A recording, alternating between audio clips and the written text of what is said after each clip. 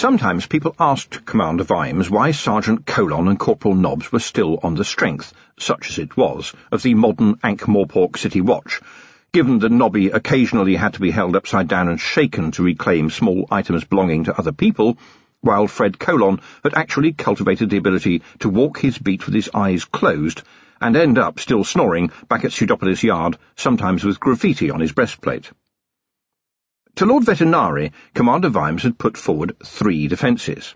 The first was that both of them had an enviable knowledge of the city and its inhabitants, official and otherwise, that rivalled Vimes's own. The second was the traditional urinary argument. It was better to have them inside pissing out than outside pissing in. It was at least easy to keep an eye on them. And not least, oh my word, not least, they were lucky.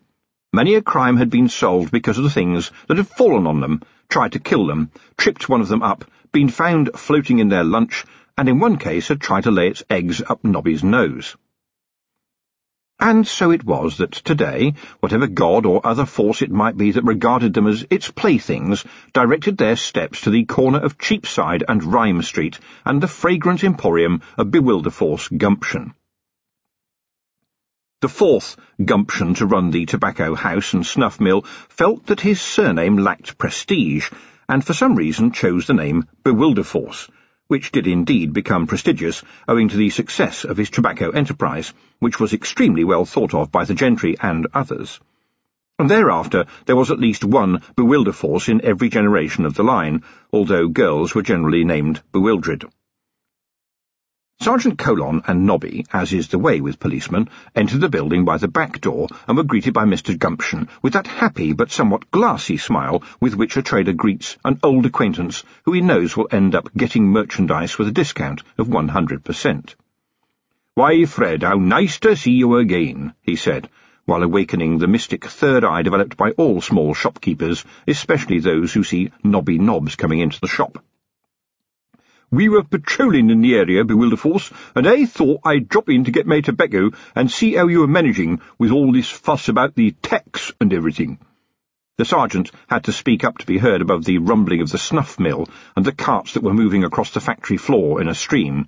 Lines of women at tables were packing snuff, and here, he leaned sideways to get a better view, the cigarette production line was also a bustle.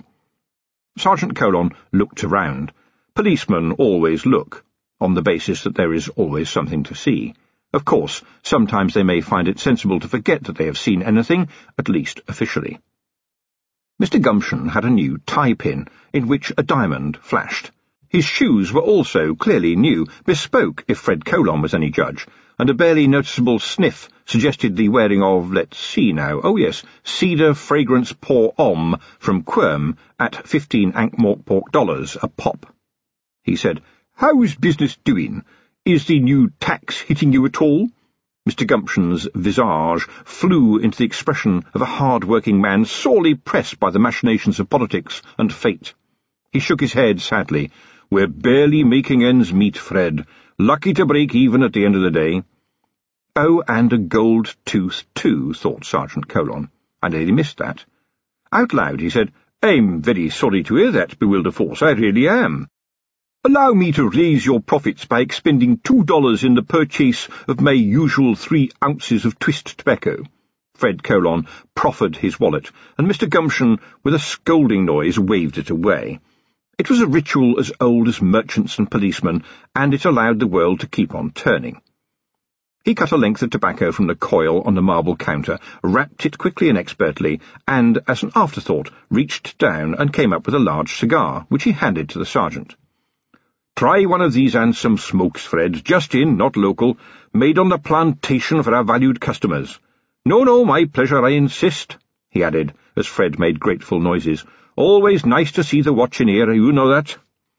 Actually, Mr. Gumption thought, as he watched the departing policeman, that was pretty mild. All that the Nobbs creature had done was stare around. "They must be coining it," said Nobby Nobbs as they ambled onwards. "Did you see the staff wanted note in their window? And he was writing out a list of prices on the counter. He's lowering them.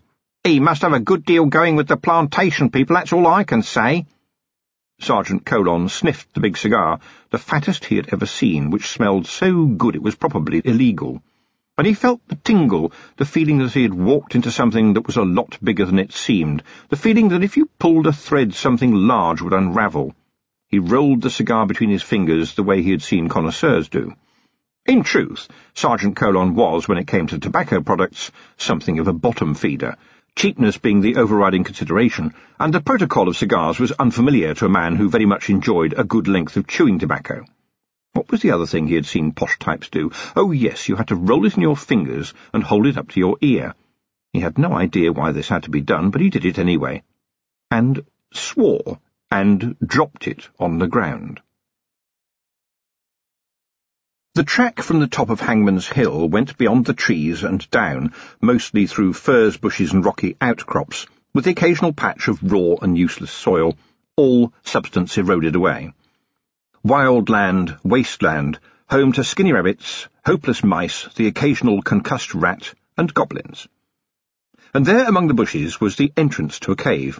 A human would have to bend double to get into that fetid hole, and would be an easy target. But Vimes knew as he ducked through that he was safe. He knew that. He had suspected it out in the daylight, and down in the darkness he knew. The knowledge was almost physical as wings of darkness spread over him, and he heard the sounds of the cave, every sound. He suddenly knew the cave, all the way down to the place where water could be found, the fungus and mushroom gardens, the pathetically empty storerooms, and the kitchen. These were human translations, of course. Goblins generally ate where they could and slept where they fell asleep. They had no real concept of a room with one particular purpose. He knew this now as if he had known it all his life, and he had never before been in any place that a goblin would call home. But this was the dark, and Vimes and the dark had an understanding, didn't they? At least that's what the dark thought.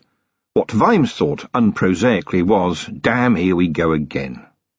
He was prodded in the small of his back, and he heard Feeney gasp. Vimes turned to a grinning goblin and said, "Try that one more time, Sunshine, and I'll give you a smack around the head, understand?"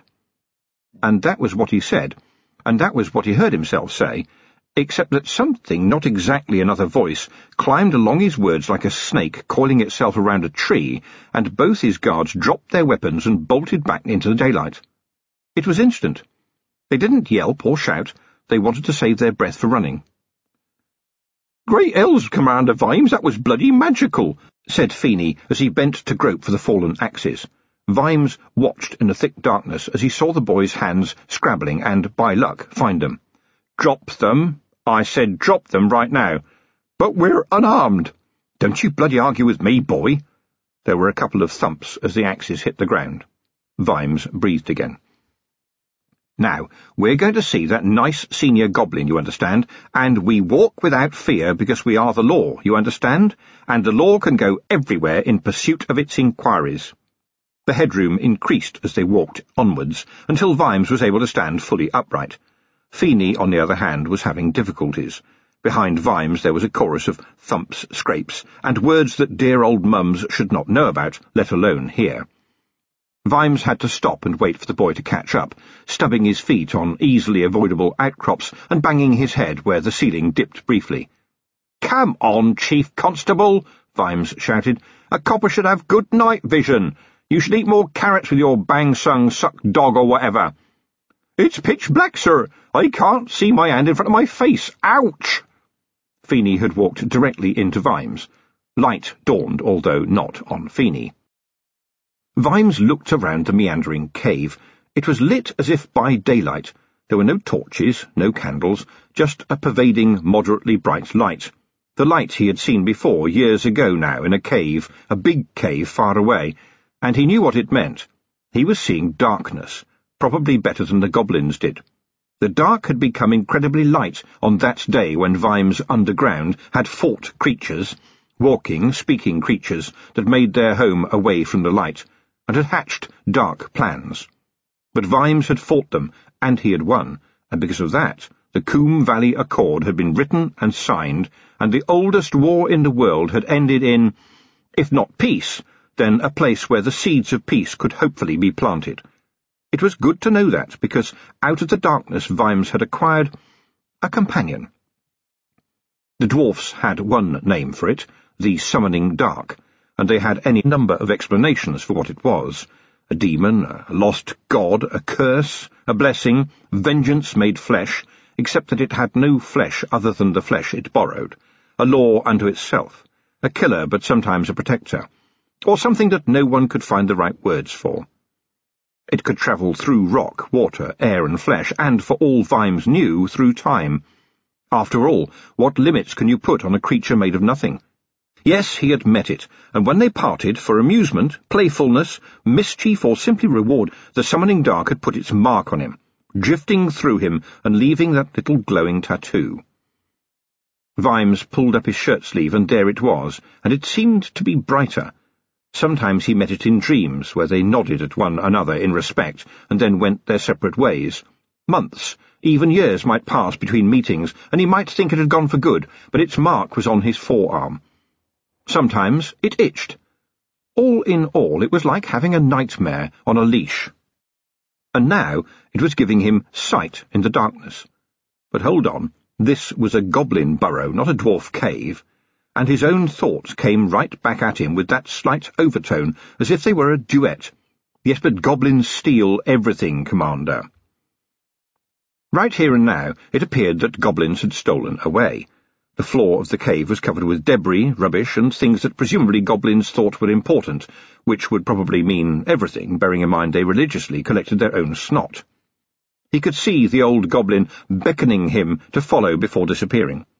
There was a door ahead of him, of goblin manufacture, as was borne out by its look of rottenness, and the fact it was hanging by one hinge, which broke when Vimes gave the door a push.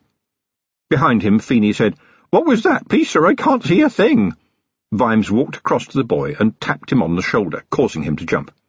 "Mr. Upshot, I'll take you up to the entrance so that you can go home, okay?"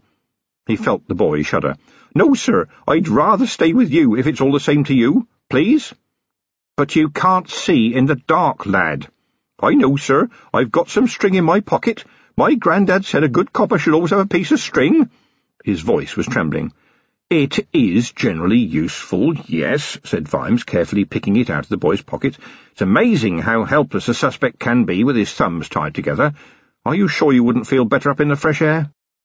"Sorry, sir, but if it's all the same to you, I think the safest place to be right now is behind you, sir." "You really can't see a thing, lad?" "Not a blessed thing, sir. It's like I've gone blind, sir."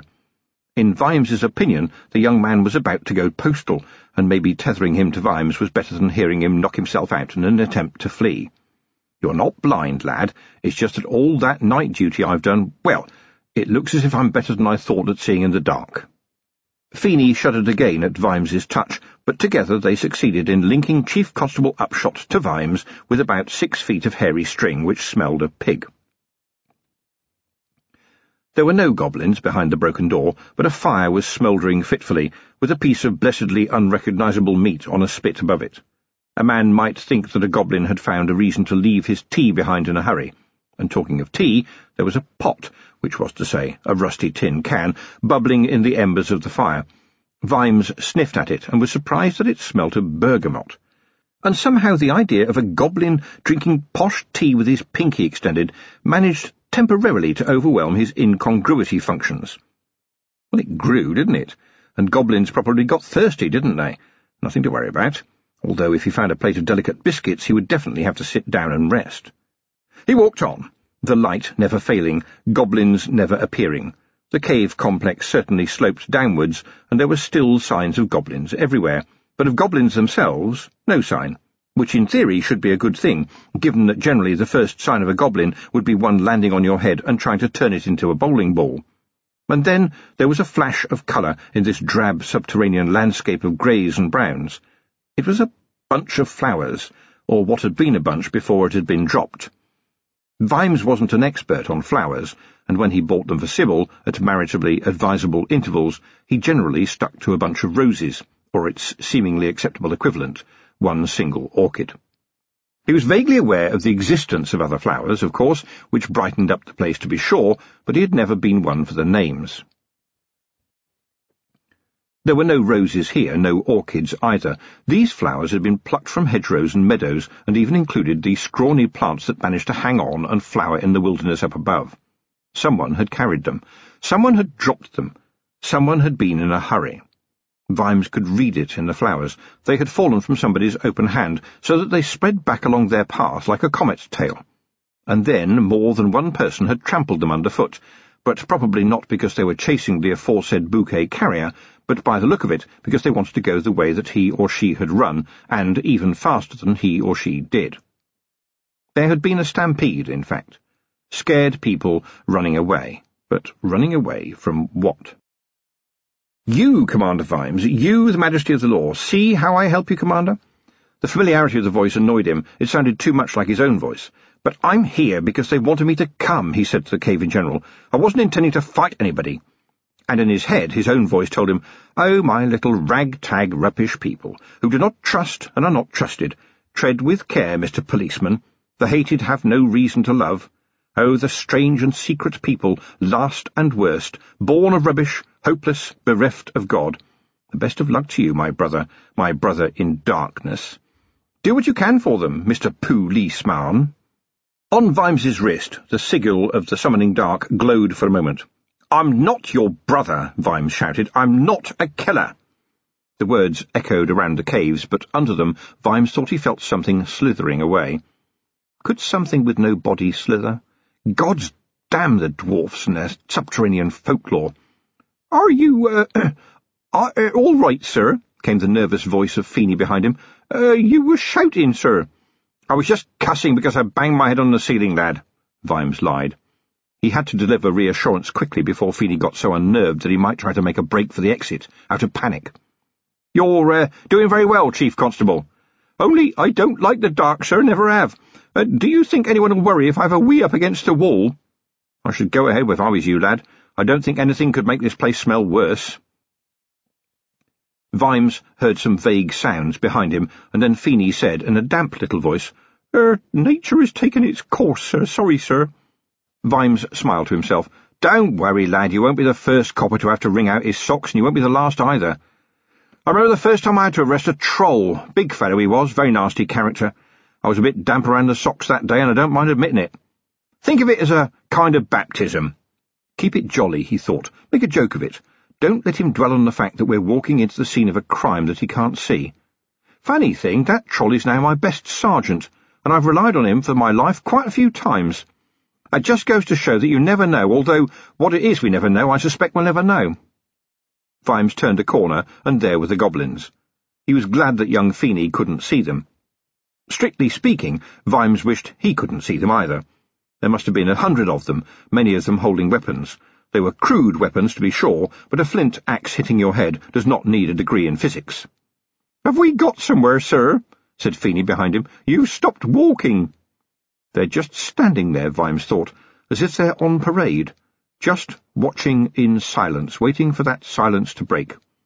"There are a few goblins in this cave, lad, and they're watching us."